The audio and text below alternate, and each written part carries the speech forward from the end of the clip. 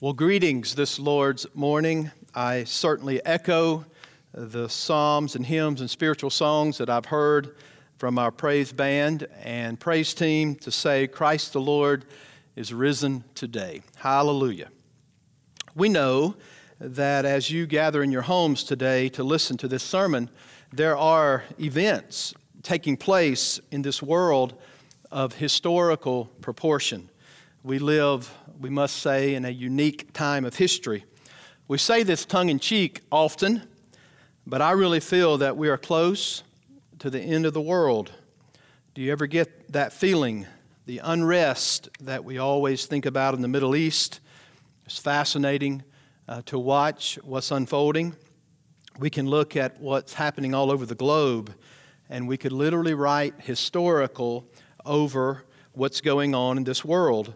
We can also consider the situation in our world and in our own country with this pandemic of COVID-19. Has there ever been a time where we feel as unsettled as we do now? I think there's something about the situation in our world that is weighty, and the gravity of the world's events right now are certainly things that we look at. All you have to do is sit around for a moment in your home and think about China, Iran, or Russia. This planet is going through incredible changes. To say that we live in historical times is not an overstatement. This week, some of my devotional reading was out of the book of Job. And I thought about all that Job suffered, and I thought to myself, let's see what the Lord God has to say to Job. You know, beginning in chapter 38 is kind of the epilogue, where we have the prologue of Job, and then the dialogue of all of his friends, and then the epilogue at the end. In chapter 38, God begins to speak back to Job. And in chapter 40, as he's speaking to him, this is what the Lord says, and the Lord said to Job, shall a fault finder contend with the Almighty? He who argues with God, let him answer it. Then Job answered the Lord and said, behold, I am of small account. What shall I answer you? I lay my hand on my mouth. I have spoken once, and I will not answer twice, but I will proceed no further. In the face of the Lord God who controls all things, Job is like this. He doesn't know what to say, because God is so awesome and mighty. And I think that's kind of where I am, looking at the world, knowing that God Almighty is in control. That's my response. And notice what happens in Job 42. Then Job answered the Lord and said, I know that you can do all things. For those of you who believe in the sovereignty of God, isn't that an awesome assurance? I know that you can do all things, and that no purpose of yours can be thwarted. Who is this that hides counsel without knowledge? Therefore I have uttered what I did not understand, these things too wonderful for me, which I did not know. Hear, and I will speak, and I will question you, and I will make it known to me. I had heard of you by the hearing of the ear, but now my eyes see you. Therefore I despise myself and repent in dust and ashes. I think for all of us, we look at the world and the historical circumstances, and we know that our King reigns, God reigns, and our response should be to our God. We just kind of put our hands over our mouths, knowing that He is in full control, and to know that we're able to learn of our God. And if we can learn from Him during these times like Job did, what an awesome thing that would be. But in consideration of historical things, in our text today, we're going to talk about two historical realities which end up being the center of everything. Job, of course, had his historical time frame that he lived in and the difficulties that he faced. And we also have our own historical days. But we can narrow down the two most important historical realities by looking at the Word of God. Most of you know that we've been studying the Good Shepherd, and today we're going to add in another title of the Shepherd, which is the Great Shepherd of the Sheep, and we're going to tie it together with those two historical events. But most importantly for our day, on Easter Sunday, we're going to talk about the message of the resurrection. But listen to this text in Hebrews 13:20 through 21, and it's going to give you the two themes that are in a benediction that end up being the two most important historical realities that make sense out of everything. And I know that's a bold statement, but I'm going to give you the key to understanding everything. History doesn't pivot on current world events. It doesn't pivot on the discovery of America or the American Revolution. Human history pivots on two events and one person. The two events are the death and resurrection of Christ Jesus the Lord, and the one person is Christ Jesus himself. Listen to Hebrews 13:20. Now, may the God of peace, who brought again from the dead our Lord Jesus, the great shepherd of the sheep, by the blood of the eternal covenant, equip you with everything good, that you may do his will, working in us that which is pleasing in his sight, through Jesus Christ, to whom be glory forever and ever. Amen. Everything that happened before and everything that happened since happened and finds its ultimate meaning and significance in those two events and that one person. Notice how the writer of Hebrews brings it up, who brought again from the dead our Lord Jesus Christ. We're going to study this in a few moments. That's only used one other time in the Bible, speaking of bringing him up from the dead. And then notice the second one, the blood of the eternal covenant. So we're speaking of the cross and the resurrection.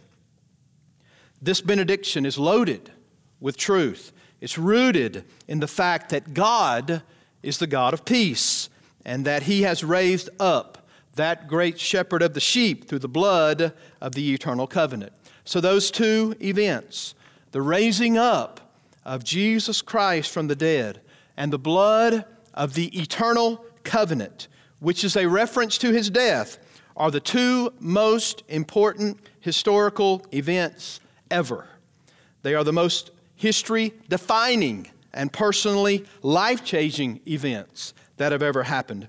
And we're here today because of those events. We could even say that there's a good possibility that your forefathers came to this very country because of those two events. Everything comes back to those two life-changing realities, the death and resurrection of Jesus Christ. So the writer is going to draw us into these two realities. And here's the question this morning for all of you listening.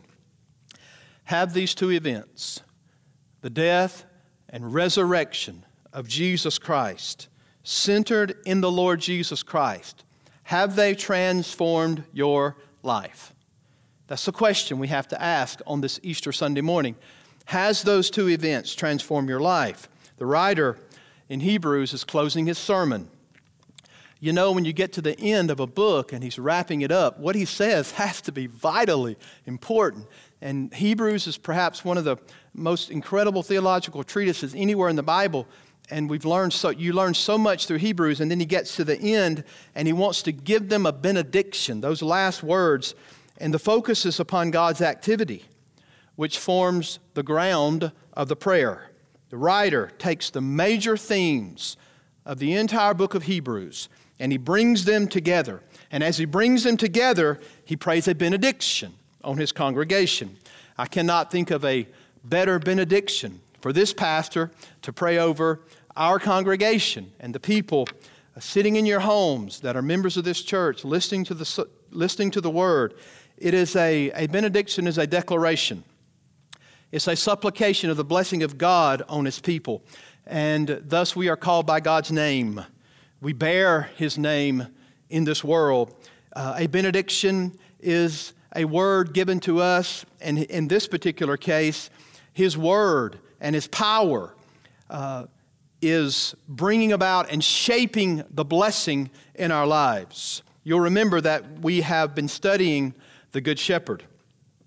We have seen several things. One, he gathers his sheep. We've learned that the Lord God himself, Jesus, is the very door for his sheep to enter. We studied it. And then last week we talked about the shepherd king. We brought those two motifs together, and that we learned that the king, the shepherd king, would surrender his life for his sheep. Today, on Resurrection Sunday, we will study this final description of our good shepherd. Our text refers to him as the great shepherd of the sheep. Now, before we do that, let's go back and look in the Gospel of John, and let's pick up where we stopped reading last week, and that would be John 10, verse 17 and 18. Listen to the word of the Lord as we tie together the good shepherd and the great shepherd of the sheep, like the writer of Hebrews did for us. Verse 17 of John's Gospel, chapter 10, verse 17, "For this reason the Father loves me, because I lay down my life that I may take it up again. No one takes it from me, but I lay it down of my own accord. I have authority to lay it down, and I have authority to take it up again. This charge I have received from my Father." Remember, the love of the Father for the Son, according to this passage, is eternally linked with the unqualified obedience that Jesus Christ had to his Father.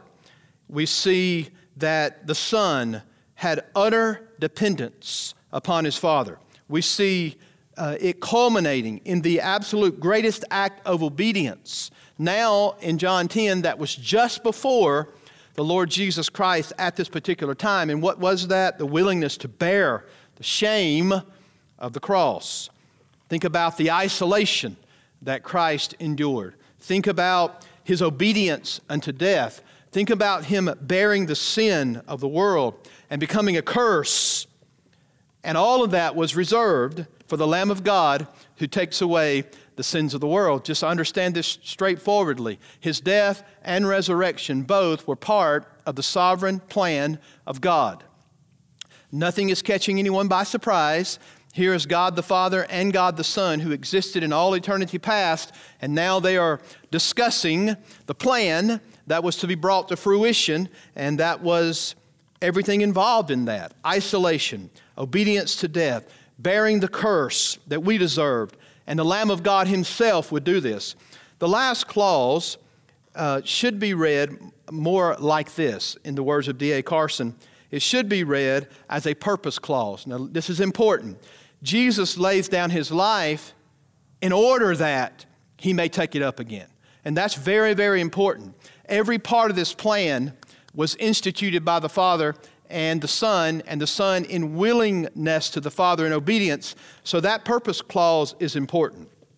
It reminds us that his sacrificial death was not an end in itself, and his resurrection was not a mere afterthought, wafted out of the air somewhere. His death was with the resurrection in view the whole time. I lay it down in order that I might take it up again. He died in order to rise, and by rising to proceed toward ultimate glorification, his ascension into heaven, and here's the awesome thing for the Church of the Living God this morning, and then the pouring out of his Spirit in the lives of his people in order to fulfill the Great Commission. This was all the plan of God. As we look at the crucifixion from God's perspective, again, we need to understand and be assured that no part of it took place outside of the plan of God. This took place at God's command. Do you see it in John? Jesus said it. I did this from the command of the Father. Notice this here. The authority he has received from the Father sanctions not only his obedience to death, but notice the text, it also sanctions his very resurrection. So at one are the Father and the Son in this plan. Jesus will take up his life again. Hallelujah. What a wonderful thing to study the Word of God and see the connection. If you stopped reading at John 10:11, where would that leave us? Kind of leave us shepherdless, would it not? I lay down my life for the sheep. Well, what's the rest of the story? I love the way that John Piper describes it. He says this: the story does not end with a mangled shepherd lying dead among 3 dead wolves and sheep scattered, thirsting and starving in the desert.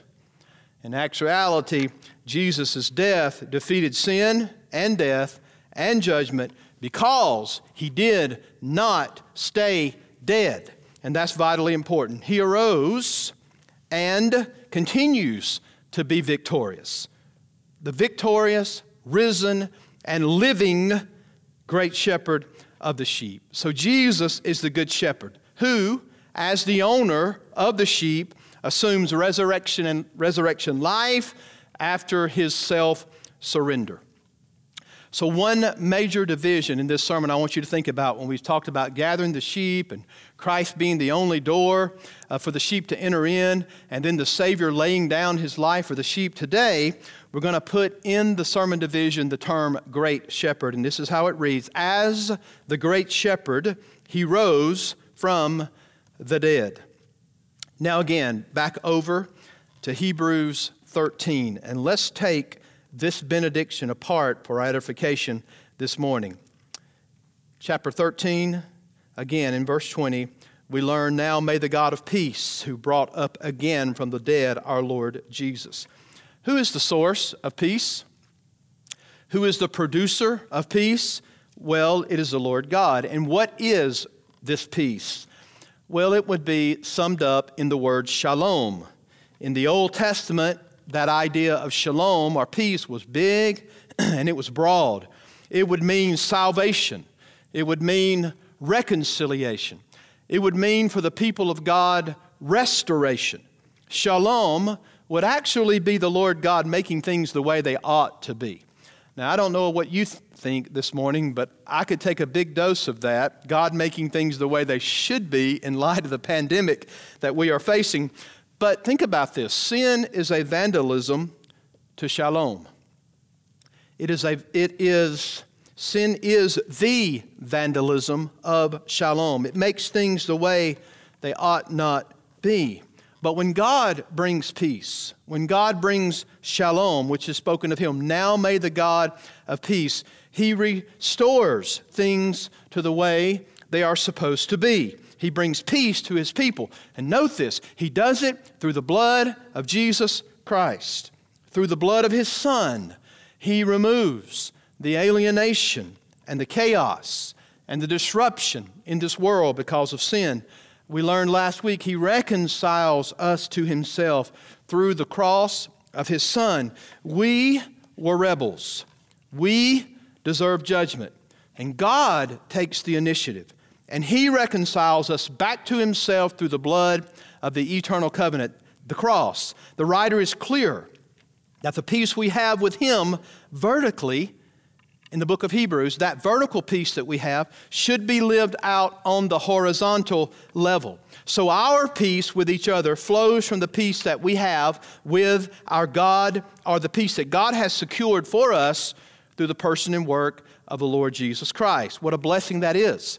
How can we look at the cross and understand the peace that we have with God because of it, and then look at a brother and sister in Christ that has the same peace accomplished, and us not horizontally have peace with them?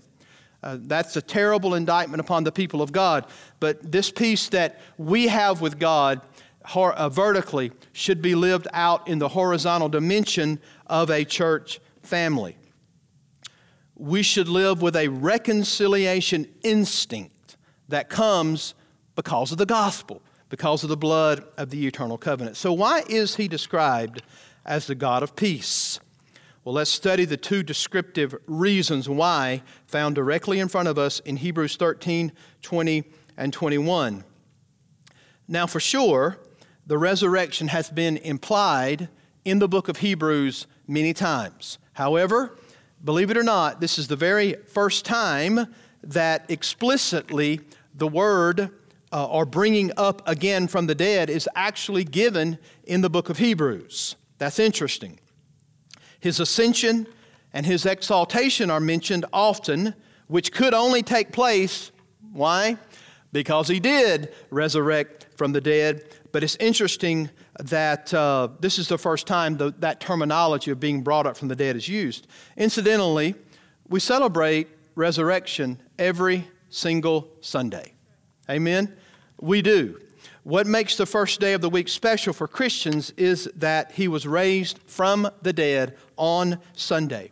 We worship on the first day of the week because it is the day of resurrection. The resurrection stands as the pinnacle event of all of human history because it is through that very resurrection that the Lord God Almighty himself ratified and verified the death of his Son for the payment of our sins. No resurrection, no ratification, no verification that the sin debt had been paid.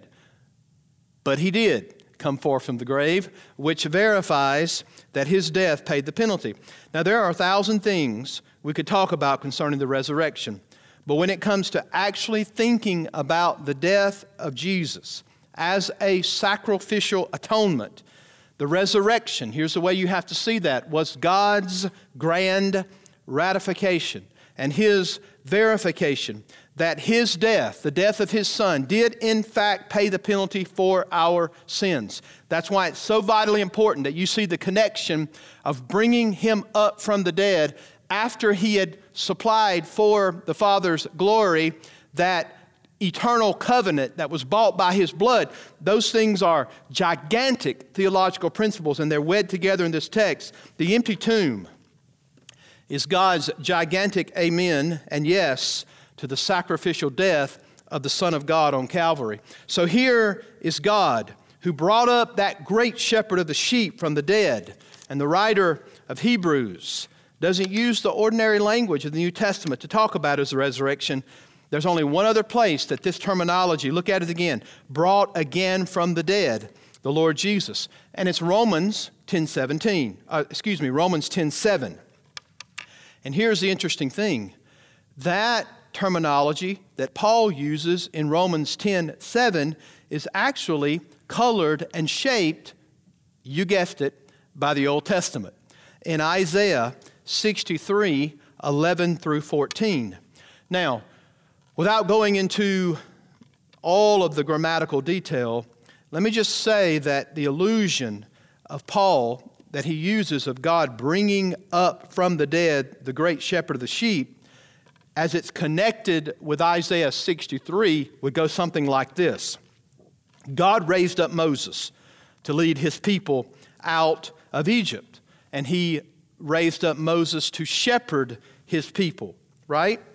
God, through Moses, brought the people out of Egypt, and then Moses, according to the Scripture, was their shepherd. And the parallel goes like this. God, through one greater than Moses, brought him out from the dead to be the great shepherd of the sheep. So just as God brought his people out of the bondage of Egypt through Moses, through the Son of God, he brings his people out of the realm of death and sin by raising up the great shepherd of the sheep. In Isaiah 63, Moses is the shepherd of the sheep. Here we find that Jesus is the Megon, great shepherd of the sheep. And here is the whole entire message of Hebrews. Did you know that I can capture the theme of the book of Hebrews in one word? It is the word better, right? It is the word better. He is, our Savior is incomparably the better shepherd than Moses. He is a better mediator that has enacted a better covenant that is based on better promises that has been secured by a better one-time, once-for-all sacrifice. Listen, the news is better than the old because the new is the very fulfillment of the old. The Greek term, again, for great is megon. It is where we get our word mega. He is the mega shepherd of the sheep. He is called the chief shepherd in 1 Peter 5:4, which contextually Peter is teaching what the role of a pastor is and what it should look like, and he reminds us of our chief shepherd.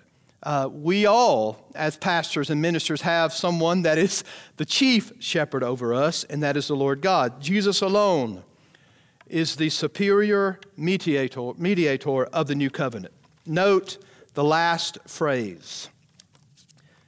By verse 20, the Bible says, by the blood of the eternal covenant. He brought him up from the dead because of the blood of the eternal covenant, because of Jesus' once-for-all sacrifice, by which he established the new covenant for us, which was pleasing to the Father. The Father brought him up from the dead. Now, this is amazing. He is dynamically connecting the resurrection of Christ and his activity of offering up his once-for-all sacrifice.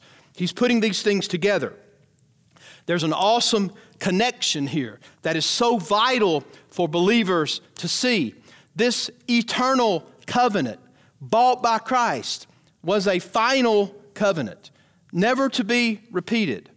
And just to think of the religions out here in the world that denounce or deny the once-for-all sacrifice of Christ, that causes great consternation to me.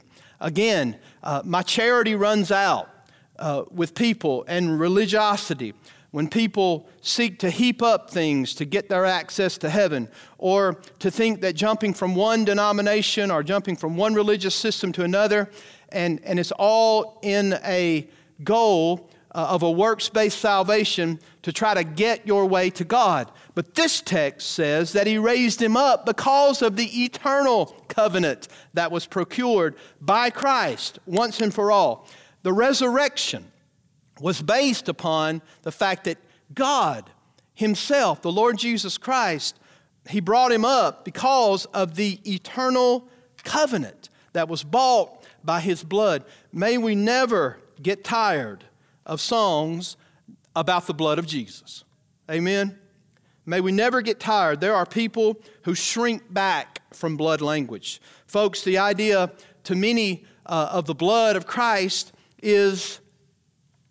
brings about distress in people. However, I want to remind you that the reason blood is used is because it stresses the violent nature of his death. And Hebrews happens to be the bloodiest of all New Testament books. And when he says the blood of the eternal covenant, he's talking about the death of Jesus Christ in establishing the new covenant. He died a violent death, and he was nailed to a tree as a symbol of suffering God's curse, according to the book of Deuteronomy.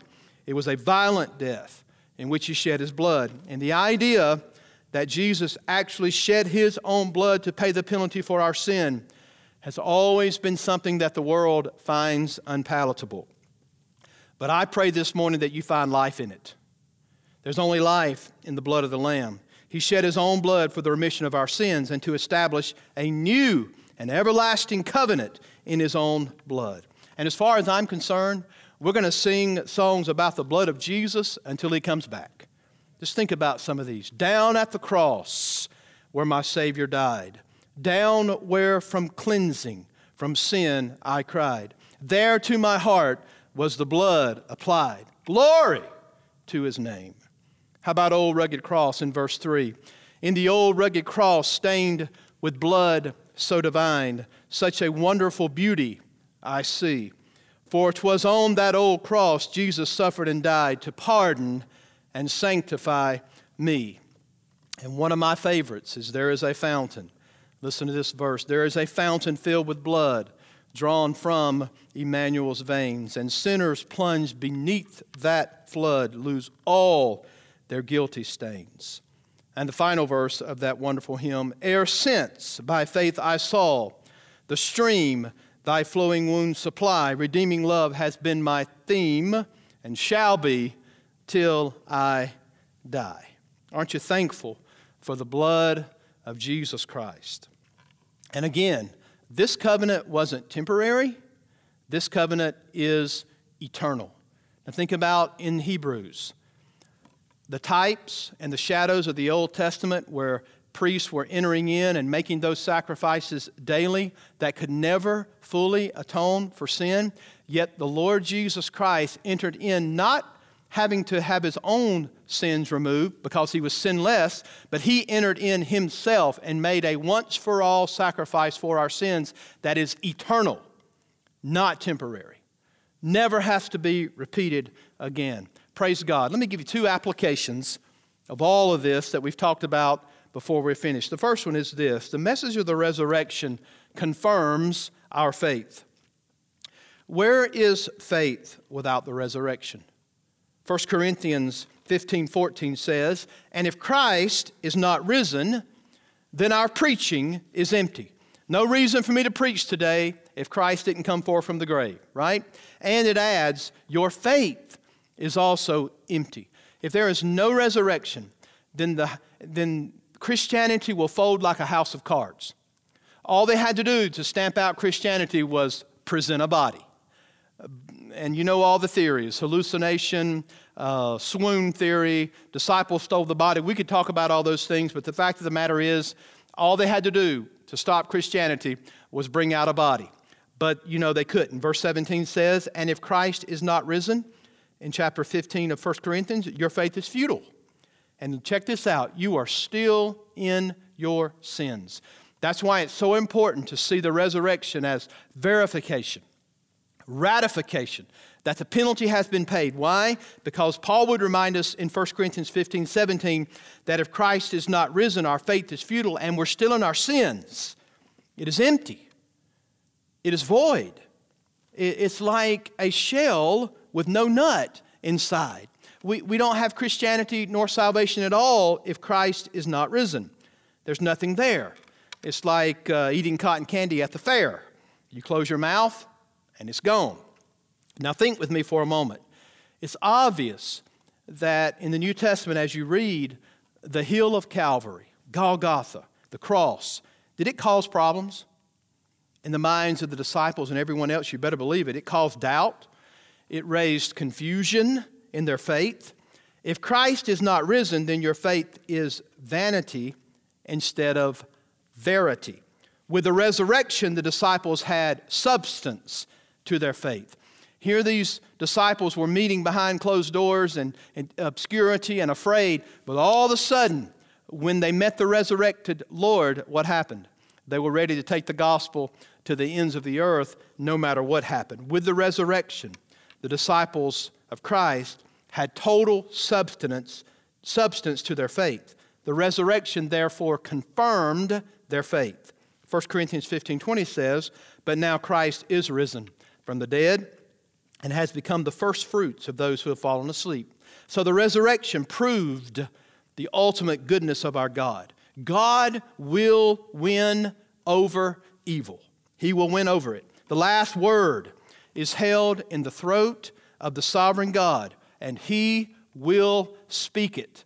Our God is sovereign. Jesus said, "Since I live, you live also." Have you ever read that and thought how glorious that is? "He who lives and believes in me shall never die." And we know this old flesh, it's going to, if we live long enough, you're going to die unless Jesus comes back and you precede those who have fallen asleep. You're going to die.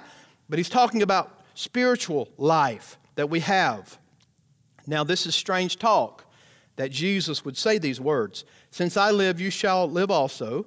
He who lives and believes in me shall never die." Now, it's strange talk from a man that could not even stop his own death, right?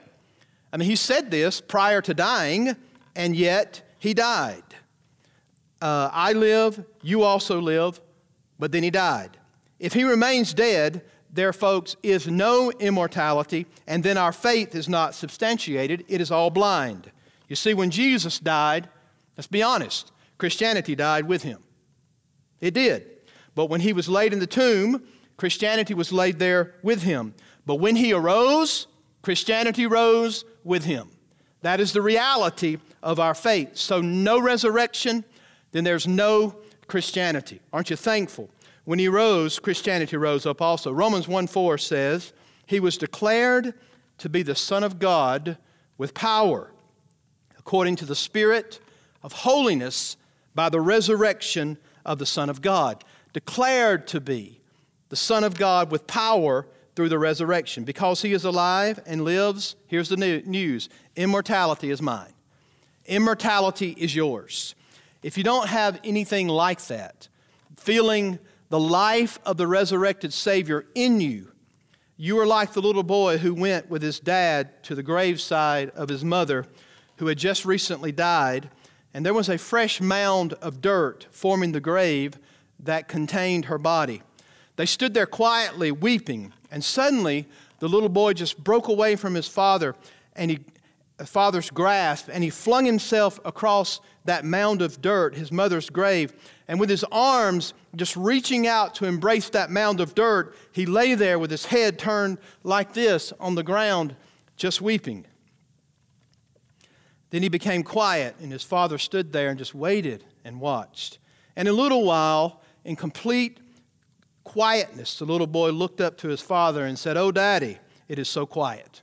Everything is so quiet." And that's the way it is, my friends, if Christ Jesus the Lord had not risen. Right? Everything is quiet, nothing comes. If he is not alive, only nature's silence comes to us from the gloom of the tomb where his remains were deposited. As Don Balt Ziegler Jr. once wrote a song, here's one of the verses. They hung their heads in sorrow, for Jesus their Lord had died. No reason to live tomorrow. The 11 bowed down and cried. Then Mary ran down the dusty road, crying, "Peter, come see where he lay, for I've seen the Master outside the tomb. Jesus is risen today." Hallelujah, to think about the difference that Jesus Christ, the Greek word is hegerete. Can you imagine how many times that word, that phrase, "he is risen," was said over and over and over to the disciples as the gospel spread? Christ the Lord is risen today. So, as Lewis Johnson said, the resurrection is God's amen to Christ's "it is finished." When Jesus said to Telestai, paid in full, "it is finished" on the cross, the resurrection was God's amen to confirm our faith. So the message of the resurrection confirms our faith. Second, the message of the resurrection changes our lives. Note our text. The Scripture says that it will equip you with everything good that you may do His will. We like to think about the resurrection and it confirms our faith, but how often do we see people come to the church but never get plugged in or never serve or never get into the body of Christ like we should? Folks, the New Testament knows nothing of someone who is confirmed to be a believer based upon the life, death, burial, and resurrection of Christ, and you are saved by grace through faith. The New Testament knows nothing of people that are not involved in a body. So if the resurrection of Christ hasn't changed your life, you need to look back on the day you trusted Christ or the day you think you did and ask yourself, am I truly a born-again believer? Am I truly saved? Why? Because not only does it confirm our faith, folks, but it changes our lives. All of salvation, forgiveness of sins, renewal of life is through Christ Jesus the Lord.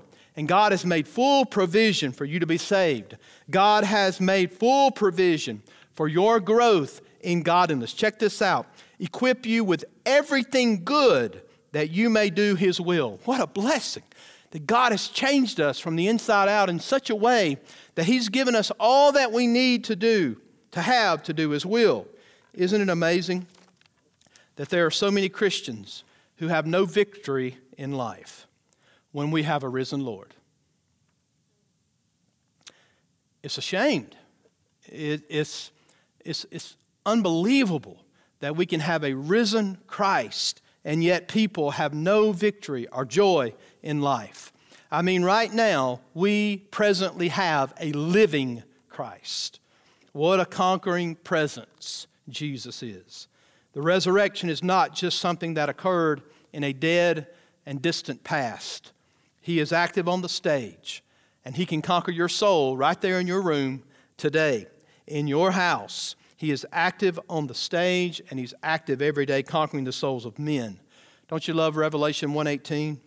Listen to Jesus as he stands in all of his glory when he says this, I am he who lives and was dead, and behold, I am alive forevermore. Amen. And I have the keys to death, to Hades and death. There's only one person that holds the keys. Only one person that has the authority to open the way of heaven, to close the way of heaven, and that is the Lord Jesus Christ himself. And he's marching through this place today. He's marching through this world, and the Bible teaches us that he's gathering in his train the very ones that he will give life eternal to. And those who do so by simple faith will renounce themselves and open their hearts and receive him. The Bible says, to as many as received him, to them he gave the right to become children of God. Consider with me, at the end of this sermon, the two mountaintops in all of Scripture. The resurrection, or two huge mountaintops, the resurrection and Pentecost. Can you track back in your mind and think about Pentecost and what happened on that day? Well, think about that. The resurrection released the power of God. And Pentecost, the Spirit of God anointed the body of Christ for the task that we have. So the resurrection power of Christ, the ability to change lives, was what took place when he resurrected. But he also, at Pentecost, poured out his Spirit and put his Spirit in those who were saved. And all those who come to faith in Christ are given the Holy Spirit of God. Think about that. It's sadly, tragically true that we've often lived on the wrong side of both or one of those two incredible realities of resurrection and Pentecost. We live often as if Jesus had not risen. And we lived often like the Holy Spirit had not come. Now you put the both of them together, the resurrection of Christ and the pouring out of his Spirit, you combine those two, and that's what made early Christians braver than the Roman legions. It made them more determined than all of their adversaries. And here we are in the comfortable confines of the U.S. of A., and we rarely show this kind of determination against any adverse effects to us regarding the gospel or living the Christian life. When we have failed at any time over the past 20 centuries since Christ has been raised, it's because we've lived on the wrong side of one or both of these incredible realities. Think about this. To live on the wrong side of Easter is to declare Jesus dead. And to live on the wrong side of Pentecost is to declare that the church is powerless. But put them together. Jesus is alive. And he's supplying the power within us to do his work. He's equipping us to do all that God has called us to do. Look around in your home this morning. Look around in your circle of influence. Our God has the power to change lives. Think about who you were before you met Christ. Think about how God has changed your life. And again, as the old hymn says, up from the grave he arose with a mighty triumph o'er his foes. He arose a victor from the dark domain, and he lives forever with the saints to reign. Hallelujah for the Savior we have. Let us pray. Great God, we just bow in total reverence to you. Hallowed be your name. Thy kingdom come, your will be done. Father, we bask in the love of Jesus, that he would obey your plan. Looking at John 10, 17 and 18, to just look at that interchange between two persons of the divine Trinity, God the Father and God the Son. To know that your crucifixion and your resurrection were part of the plan of God. Not accidents, not plan B, C, or D, but plan A. Only one plan to redeem mankind. And then to look at Hebrews 13 and see that connection of bringing him up from the dead because of the blood of the eternal covenant. Thank you, Jesus, that you paid it all. And all to you we owe. All glory belongs to you. We shall not and will not boast in man's works or anything that the flesh can accomplish. We glory and boast in Jesus Christ alone and His blood and His sacrifice to forgive us of our sins. On this glorious Resurrection Sunday, may we be a people that look at the resurrection of Jesus and say, yes, that confirms my faith. My faith is verified and confirmed because Christ Jesus conquered the grave. Furthermore, one of these days God will take these bodies that are in the grave and He will put them back together, howbeit glorified, and raise our bodies incorruptible. We look forward to that. But Father, not only that, but we look to You, knowing that Your blood paid the penalty, Lord Jesus, for our sins, paid the price. And Lord, if there's anyone under the sound of my voice that is lost, alienated, at enmity with You, separated because of sin, Lord, may You save them. God, may You touch their hearts and draw them into Yourself so that they will understand a confirmed faith, understand what it means to be saved. And Lord, we end this by saying to You, Father, if we're truly saved, then Lord God, help us to live like it. God, the message of the resurrection changes our lives. Help us to live like that. In Jesus' name we pray. Amen.